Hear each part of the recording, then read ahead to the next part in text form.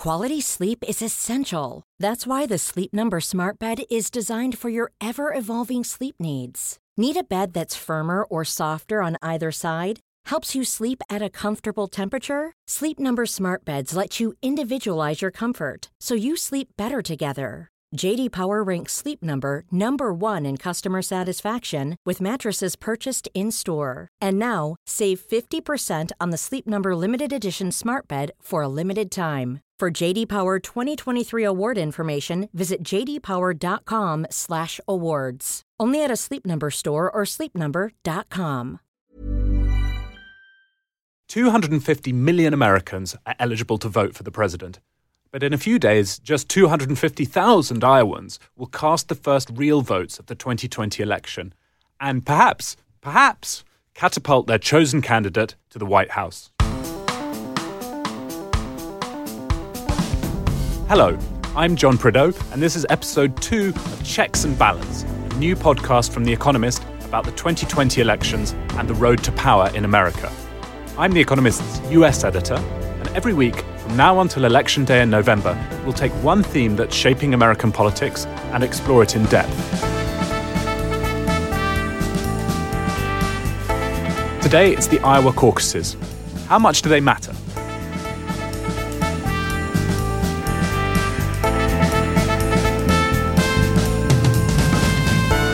On Monday night, the process of winnowing the Democratic field down to just one candidate begins for real. Will this year's caucus winner be etched into history as the 46th president? Or will he or she linger in the memory only as a trivial pursuit question?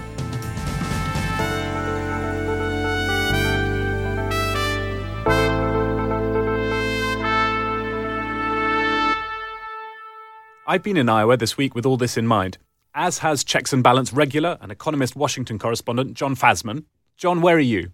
I am in the Even Hotel in downtown Omaha, Nebraska, which is just over the river from Council Bluffs. I saw Joe Biden there last night. I'm going to try to catch Mike Pence there this afternoon, and then I'm seeing Donald Trump tonight in Des Moines. Who else have you seen this week? I saw Elizabeth Warren on Sunday.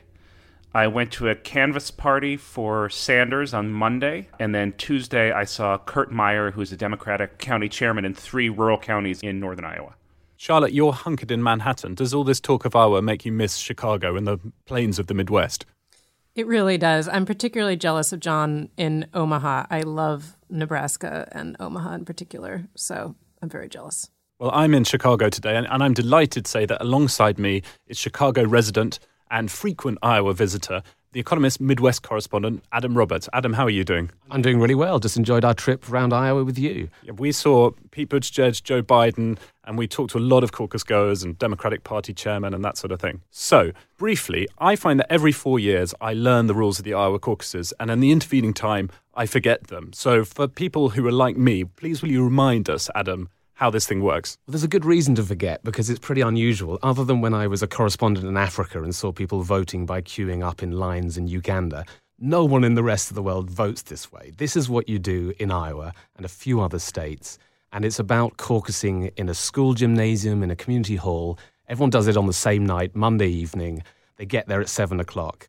And basically, you're standing in the biggest huddle that you can form. So if you like Joe Biden, you go and stand with a bunch of other Joe Biden supporters, and you see if your group is bigger than the Elizabeth Warren group at the other end of the hall. And someone goes around and counts up the numbers of people in the groups and works out who's the biggest winner. And this is repeated across around 1,700 different sites across Iowa at the same time on Monday night. And just to complicate matters a bit, there have been some rule changes this time. The rules are slightly different to how they were in 2016. Can you take us through those and how they might affect things? Yeah, as if it wasn't enough of a mess last time round, they've made it even more complicated now. So some of this was because they were trying to avoid the spat that happened with Bernie Sanders supporters being unhappy with how it was run. So 3 big changes really to look for this time. The 3 big changes are, first of all, there are fewer caucuses. Other states that used to do them are dropping them. So there's only 3 states that are really doing proper caucuses now. Iowa's one of them. Last time round, there were 14. So everyone's shifting to a primary system, and that's where you just put a cross on a bit of paper and stick it in a ballot box. Everyone's used to that. So we're shifting away from caucuses mostly, and that may hurt the sort of candidates who have the most passionate supporters, the sort of people who are ready to come out for a long evening on a Monday night.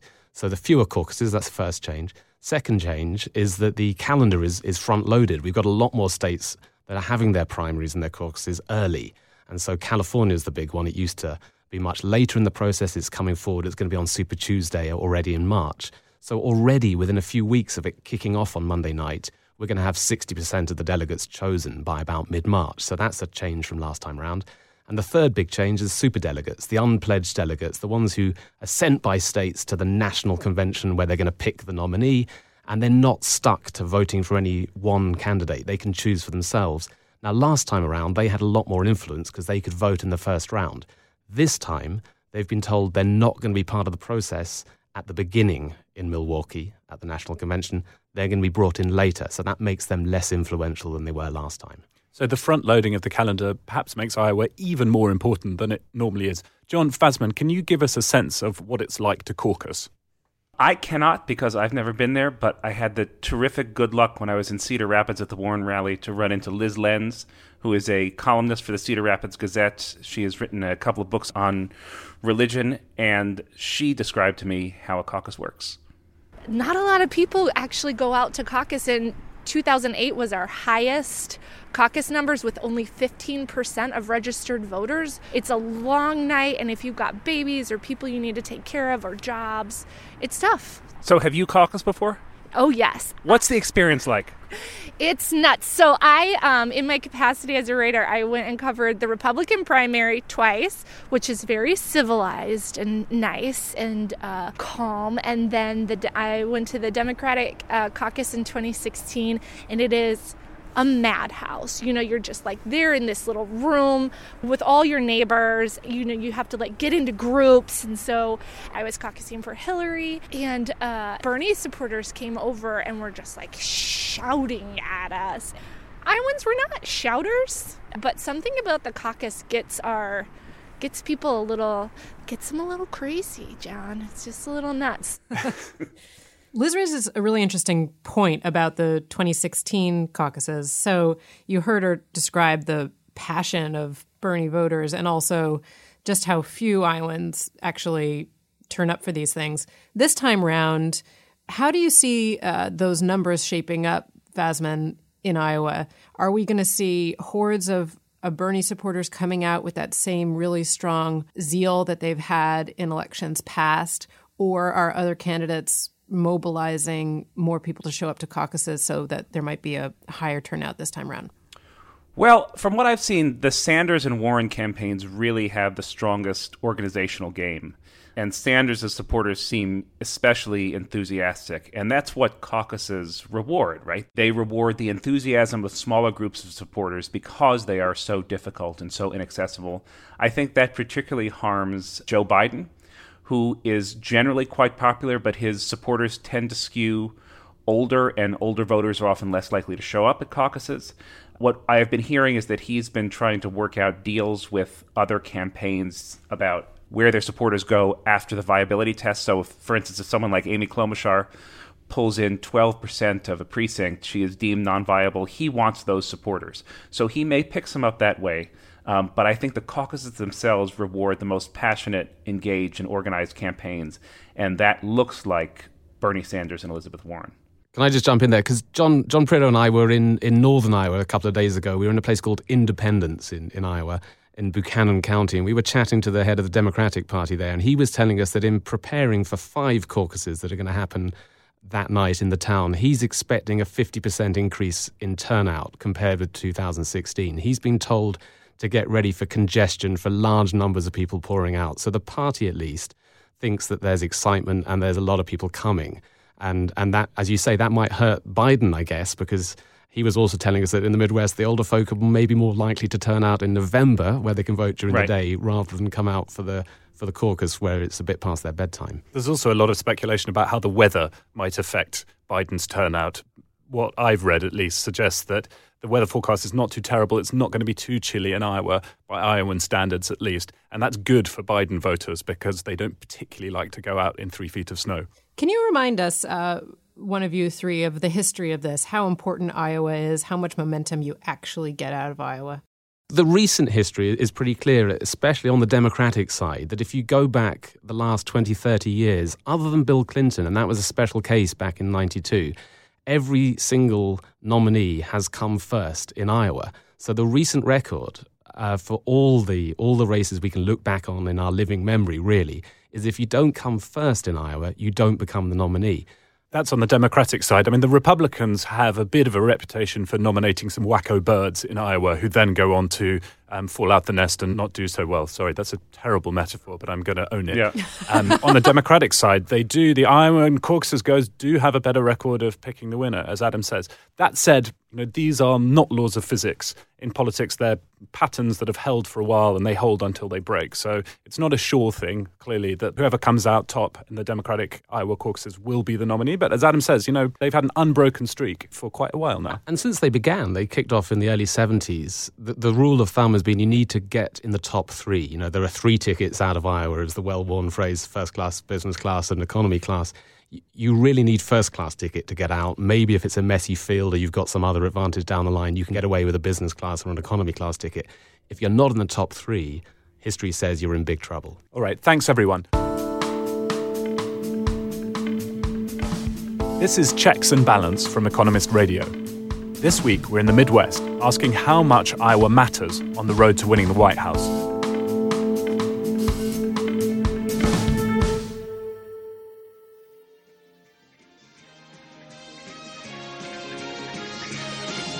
(1976). Across our land, a new beginning is underway, led by a man whose roots are founded in the American tradition. Iowa's reputation as a political launchpad dates back to Jimmy Carter's presidential run. He was a little-known Southern governor at the start of the campaign. My folks have been farmers in Georgia for more than 200 years. Everybody in the family loved each other. We had to work together. We didn't recognize hardships. We thought we were having a great life, and I think we probably were. But beating expectations in the caucus catapulted him into the headlines and all the way to the White House. Protect and defend the Constitution of the United States. The Constitution of the United States. So help me God. So help me God. Congratulations. The Economist later wrote, "In all logic, the Iowa caucuses deserve their pre-1976 obscurity. But they're regarded by politicians and journalists as important, and so they are." But at the same time as Iowa's caucuses were becoming more important, a crisis was brewing that would upend Iowan politics, reshaping its role as a battleground state. In 1979, the Soviet Union launches a major provocation, invading Afghanistan. Meanwhile, in the US, high interest rates are squeezing credit and hurting land values. The burden of this falls on farmers and rural banks, who rely on a constant flow of loans and repayments. Afghanistan and Iowa collide. I have decided to halt or to reduce exports to the Soviet Union in 3 areas that are particularly important to them. President Carter halts grain shipments to Soviet countries. Food becomes a weapon in the Cold War for the first time. The embargo pushes many farmers who had been exporting their grain over the brink. Farm debt reaches an all-time high, farm income is collapsing. The impact of all this on Iowa is profound. The rural population declines, along with the numbers of people involved in farming. By 1983, Iowa was averaging 500 public farm auctions per month. The crisis scarred rural Iowans. Skepticism of the federal government deepened, and people began to realize that the stakes of farm policy went beyond jobs and money to questions of survival for a whole way of life. In Iowa politics, the impact was felt on both sides of the aisle. Democrats began to build a progressive base in the growing cities. Rural communities became more conservative, caught up in the evangelical political revolution. The farmers are going broke, we're increasing the deficits. It was a divide summed up by the state's 2 senators, who served side by side for decades together. We're simply driving our farmers off the farms. Democrat Tom Harkin, who would build a liberal base in the cities of Des Moines and Dubuque. All my farmers and small business people and everybody all over the Midwest and in any part of rural America tell me is we got to decrease the deficits and increase farm income. And his friend and political opposite, Chuck Grassley. He's frugal, blunt, straight-talking. One of us. the archetype of a solid religious conservative, pro-life, pro-gun, anti-big government. I'm Chuck Grassley for Iowa, and I approve this message. As Iowa has hardened into more and more progressive urban and more conservative rural voting blocs, the fallout from the farm crisis has bled into presidential politics. The establishment is once again telling us to fall in line and vote for their backroom hand-picked moderate candidates.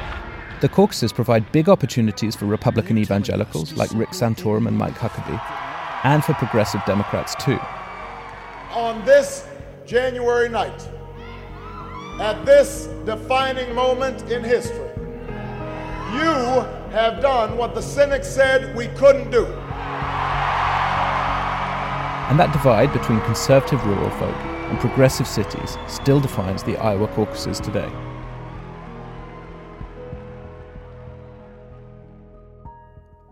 John Fasman, let's start with you. Is Iowa too tough on moderate Democrats? I think to the extent that you conflate a moderate candidate with one who is temperamentally perhaps not that exciting, that's true. And I think that may redound to harm Biden this year, just like it harmed Mitt Romney in 2012 when he lost to Rick Santorum, who is far more of a sort of fire-breathing social conservative. But I don't think there's a real inherent, as you say, laws of politics are not laws of physics. And I don't think there's a reason that a moderate candidate couldn't excite her supporters and organize a strong ground game. But it has been the case for the past several cycles that the most passionate candidate tends to win. Bernie Sanders was running sort of as a protest candidate in 2016, and I think it was his very strong performance in Iowa, he almost beat Hillary Clinton, that sort of got a lot of people in the progressive wing of the Democratic Party thinking that he was a viable candidate. And that's why he's running a much stronger, more organization-based campaign this time. There is this tendency, though, to sort of over-romanticize retail politics. I mean, when I was covering the 2008 election in the Midwest, when you went around to different, high school gyms or the local town hall or whatever it might be, there was this certain electricity when you saw Barack Obama speaking, and you could tell that something special was happening. And I don't want to diminish the importance of that. And he was able to replicate that type of electricity on a national scale, which is part of what helped him secure the nomination. And of course, he won Iowa. It was this big upset in 2008. On the other hand, there is just something strange and fundamentally undemocratic about the process, right? So last time in 2016, it was less than 200,000 people who participated in the Democratic caucus in Iowa. For context, the population of Brooklyn, New York, is 15 times that. And there's this question about whether the person who wins in Iowa has the same skills as the person who can carry off a national campaign. And there's just the question of whether Iowa should have so much importance in this broader, supposedly democratic process. I think also there's a lot of romanticism about the idea that there's Jimmy Carter going around farm to farm, shaking hands with farmers, leaving handwritten messages on their gates. But actually a lot of what's going on in Iowa is old-fashioned wholesale politics. So you look at how much money is being spent on TV ads in Iowa right now. It's already $42 million just for Iowa. And the most successful candidates are the ones that are spending the most money in Iowa. So it doesn't come down just to this sort of romantic idea that you look into the eyes of the candidate and you know what's going on. Mayor Pete is up there spending over $6 million. Sanders around $6 million. Biden's up at $3 million. This is a lot of money for a tiny little state. And then you have to have the money to pay your organizers, to get your volunteers bussed from place to place. Some of this is not really about the romance. It's about the muscle. There is a lot of money in Iowa. That said, I'm fully sold on the romance of the whole thing, having spent a few days talking to voters there. Adam and I were in Independence, a town of 6,000 people. Independence had Bill de Blasio, Beto O'Rourke, and Joe Biden at their 4th of July parade last year. I mean, it's completely absurd. On the other hand, the voters who you talk to are incredibly well informed and are really thinking hard about which candidate might be the one who could go on to beat Donald Trump. I mean, that was the conversation that I had repeatedly with so many people. And it was amazing. It's probably the only time I've talked to a lot of voters who've all had deep knowledge of not just what's in the polls, but once you break down the polls into demographic groups, who does better with African Americans, who does better, in the Midwest and so forth. So Iowans take this really seriously. It's not a system that you would invent from scratch, but given that it exists, I think it's not bad. I'd say one more thing, which is that the opposite of retail politics is even more Tom Steyer adverts on the TV. You know, you cannot move in Iowa. You cannot open a web browser without being bombarded with a Tom Steyer advert. So that is what you get if you got rid of the retail politics. So, you know, it's a bit of a crazy system. African Americans in particular feel that their voices don't get heard. That said, I wouldn't change it. I wouldn't change it, but we do have to remind ourselves it's 15% of the population that's so motivated to look into the eyes of the candidates. So it's not the bulk. Can I be Oscar the Grouch here? You're absolutely right to sort of appreciate the romanticism of how Iowa works, but I think we were right that it should be consigned to obscurity. I think that putting Iowa and New Hampshire first in every presidential race is nuts. I agree that Iowans are unusually well informed, but there's no reason that a critical mass of people from Louisiana or Oregon or Maine or any other state wouldn't muster up the same sense of civic responsibility.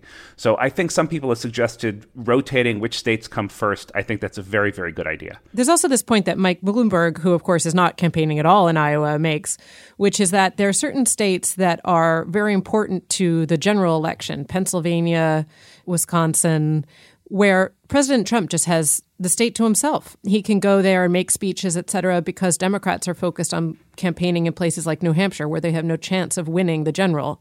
And so if Democrats had their own self-interest at heart, they'd be spending more time in states that are actually crucial to winning the White House in 2020. Although you could also argue that Iowa's quite good at picking a candidate who will also shine rather well in the rest of the Midwest. So if you're going to do well in Iowa, you probably will do pretty well in Wisconsin and Michigan and the rest of this region as well. So at least Iowa is in the right bit of the country. I'd argue you should be spending your time in Michigan.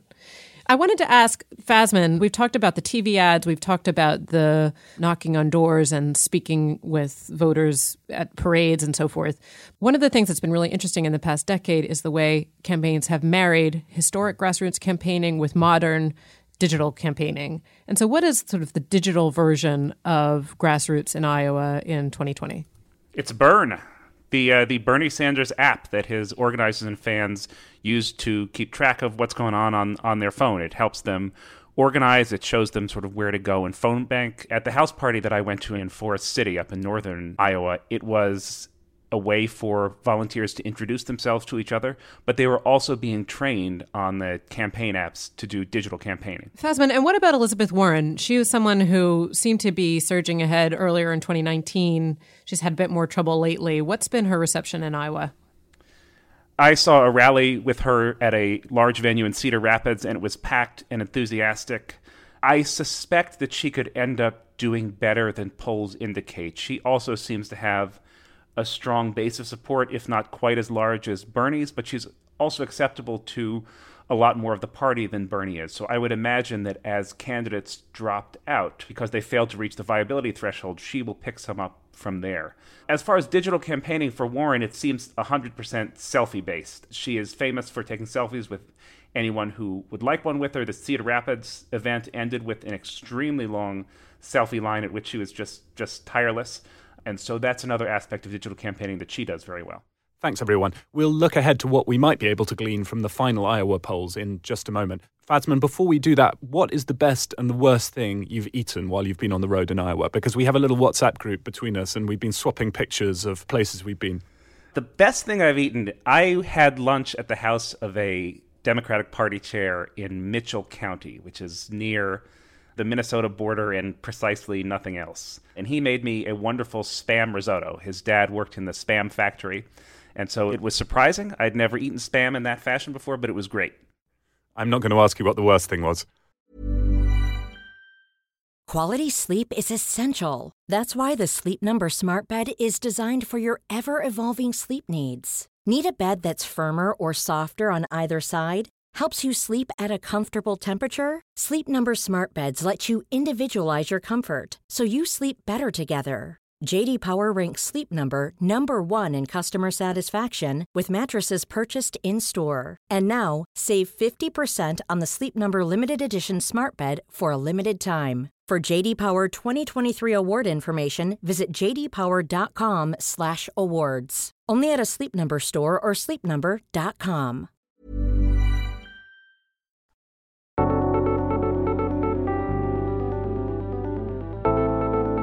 This is Checks and Balance from Economist Radio. This week, we're in the Midwest, asking how much Iowa matters on the road to winning the White House. You can read all The Economist's election coverage, along with everything else the newspaper has to offer, by subscribing. There's a beautiful obituary of Kobe Bryant this week and lots of other good stuff. Head to economist.com/pod2020 to receive 12 issues, $12 or £12. That link again, economist.com/pod2020. One thing that makes Iowa so fascinating is how unpredictable the contest can be, and that's certainly the case this time. Elliot Morris is a data journalist for The Economist. He's been looking at the polls for us, and it's looking wide open. Joe Biden and Bernie Sanders, at least in The Economist's averaging, look to be just above the 20 percentage point mark. Elizabeth Warren and Pete Buttigieg are a little behind that, between 15 and 20 percentage points, depending on our predictive margin of error. And the rest of the candidates are really below 15%. In past primaries, the margin of error for the polling average on Iowa on the day that people vote is about 10 percentage points. So we shouldn't rule out a big surprise. I would characterize the race, if I could, as the shrugging emoji, where that guy has his hands up above his shoulders, a really uncertain fellow. Elizabeth Warren and Pete Buttigieg really do need a victory in Iowa. They frankly aren't doing so great in our polling average of states that follow Iowa, places like Nevada and South Carolina, where a more non-white electorate is more inclined to candidates like Joe Biden and Bernie Sanders. So if Warren and Buttigieg don't win in Iowa, they might not get the boost that their campaign crucially needs. But a victory in Iowa might come off the backs of working-class whites or Midwestern white non-college voters. And these voters are crucial to the Democrats' electability concerns in the general election. These states are the ones that flipped from Obama to Trump in 2016, so they're ground zero for the 2020 November election.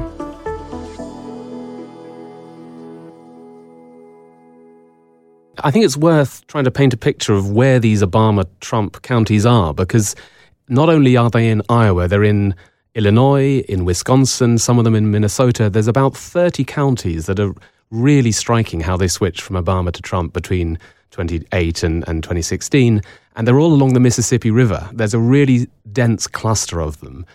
These are formerly industrial areas. They were good at shipping out grain from the heartland, putting them on boats, getting them down the rivers. They had factories. They were actually thriving little towns, places like Keokuk and Clinton, these places right on the Mississippi River, and they are now dead. There's nothing much to do there. You go round through these counties, and other than the farms, a lot of those little towns, those factories are closed down.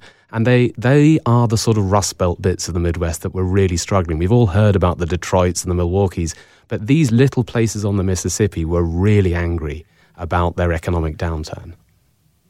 And so was it the case, Adam, that they hoped that Obama, after the recession, would be able to reinvigorate them, and they just haven't seen the results, and that anger poured out in 2016? Yeah, I think anger's the right word. I think there was a sort of resentment of the establishment. There was a sense that they'd been left behind by the flourishing coastal elite, and the cities on the coast were doing very well, and they were forgotten. And Obama was seen as an outsider, a voice who would champion them, who would speak up for the forgotten. And of course, it was in the middle of the economic downturn. And something of an aberration then to vote for Obama. And their anger continued. And I think they then looked for the next most strident voice who would sort of speak up for the forgotten masses out there. And it was obviously Trump. And I think this time around, they're much more likely to switch to the next angry person, and that's going to be Bernie Sanders, pretty obviously. It's not going to be your reassuring old Joe who's comfortable about saying, let's go back to how things were. It's going to be to someone who says, yes, I do feel your pain, and I can see there's a problem to be fixed. Does that mean that Biden's just toast in Iowa and Bernie will win? What do you think, Prideaux? Well, he may be toast in Iowa. It's certainly true that a Biden stump speech has been medically proven as a cure for insomnia and approved for use by the FDA. However, I would say, John Fasman was knocking boring candidates earlier, there's something really good to being a somewhat boring candidate, because there's a ton of political science that shows that the most motivating force in politics is not love for your own side, it's hatred and disgust at the other side. And so having a candidate who doesn't elicit that kind of allergic reaction among Republicans would actually be a very good thing for the Democrats. I think John is right that there's a certain sort of steady reassuringness to Biden's candidacy and his persona. I saw him last night in Council Bluffs. The room was much smaller than Warren's room, which surprised me. And the crowd tended to be, the crowd was on the whole somewhat older than Warren's crowd and more male. And Biden, as he tends to do, sort of ambled and meandered and was discursive, but he also connected with people very well. The crowd was responsive. And I think that in this election in particular, there is something to be said for a less exciting candidate. That implied in that sort of steadiness is a return to a steady non-newsmaking presidency. The one thing to bear in mind about Iowa this time, too, is that because of the new rules, there could be multiple ways to spin Monday's results. And this is something that Liz Lenz, the columnist, and I were talking about after Warren's rally on Sunday. With the new caucus rules, there are going to be 3 counts coming out of the caucus, which means 3 ways the vote or the alignments are going to be totaled. And the first one is the first alignment, which is when people go into caucus, you get into groups for your candidate. And then you get a chance to realign. The second vote will also count. And there are these new presidential preference cards. We can't call them ballots because the New Hampshire would get all upset at us because they're the first primary. So we have to call them presidential preference cards. Those will be official vote counts. So the first alignment, the second alignment, and then the official delegate count. In a tight race as it is now, you could come out of this with 3 people claiming 3 separate victories. And I think it's also possible you could get a lot of people caucusing undecided. That could be a viable group. That undecided guy, he could do well. I think undecided is a white man. So wait, can you caucus for undecided? You absolutely can. And the year Jimmy Carter won the caucuses, he actually was beaten by undecided. So. Last words, I cannot feel my legs right now. You're not wearing a coat. Are you dumb? You think you're hardier than an Iowan? Sorry to insult you on your podcast. That's fine. Thank you. Well, John Fasman, I hope you now do have feeling in your legs again. Did you pick up anything about impeachment when you were traveling around? Are people thinking about that, talking about that? I did not have a single conversation about impeachment with a single voter. And I just want to make sure that that does not mean that impeachment is not important from a sort of legal and constitutional perspective, but what was happening in Washington was not registering here at all. Yeah. Adam, do you want to leap in? I agree with John Fasman there that every rally I've been to, every candidate I've heard in Iowa over the last few months, they don't bring up impeachment in any detail at all. Mayor Pete has a good line in saying, let's end the madness, let's turn the page and not have any more of this high blood pressure stuff that's going on in DC. Let's get back to doing the business of governing. But it's sort of implicit. He doesn't talk in detail about impeachment. He understands that the crowd wants to move on. I have a question. Who is the Des Moines Register endorsed? Warren. Warren's done pretty well on endorsements. I mean, not just the freaky New York Times double-headed endorsement, but she's done well with some Iowa papers. Yeah, she picks up the local papers too, yeah. It's interesting that hasn't translated remotely into support on the ground for her. The world would be a better place if people just read what they read in the newspaper and acted accordingly, but it doesn't seem to work that way. All right, thank you, Charlotte. Thank you, John. Thanks, Adam, for being here. Charlotte and John will be back next week. John, where are you going to be? I'm going to be in New Hampshire next week. All right, are you going to take a coat or are you going to brave it manfully just in a pair of jeans and a T-shirt?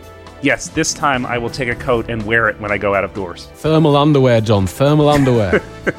Thermal underwear is the secret of the Midwest correspondent I've discovered this week. That and being able to eat while driving. The innovations that help you drive and be a reporter in the Midwest while running from meeting to meeting are really great. My favorite when I was based in the Midwest was macaroni and cheese that had then been breaded into little balls so you could eat it with one hand while driving with the other. I thought that was really a leap forward in American technology. Oh, that sounds so good.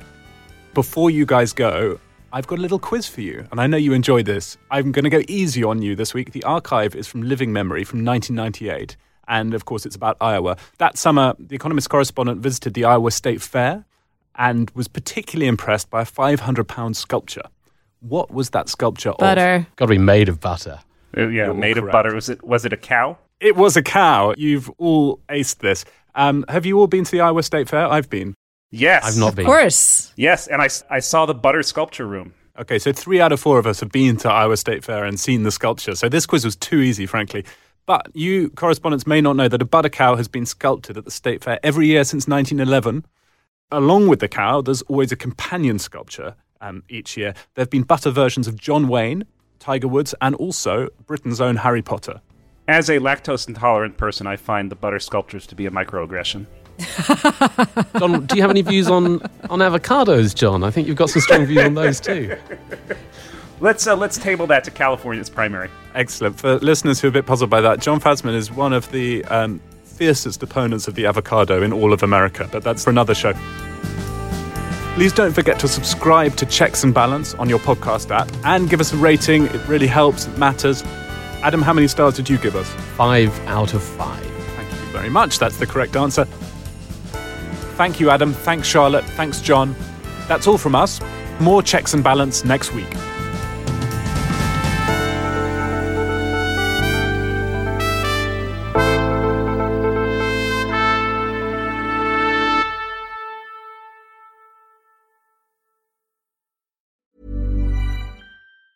Hi, I'm Daniel, founder of Pretty Litter. Did you know cats tend to hide symptoms of sickness and pain? I learned this the hard way after losing my cat, Gingy. So I created Pretty Litter, a health monitoring litter that helps detect early signs of illness by changing colors, saving you money and potentially your cat's life. Pretty Litter is veterinarian developed, and it's the easiest way to keep tabs on your fur baby's health right at home. Go to prettylitter.com and use code ACAST for 20% off your first order and a free cat toy. Terms and conditions apply. See site for details.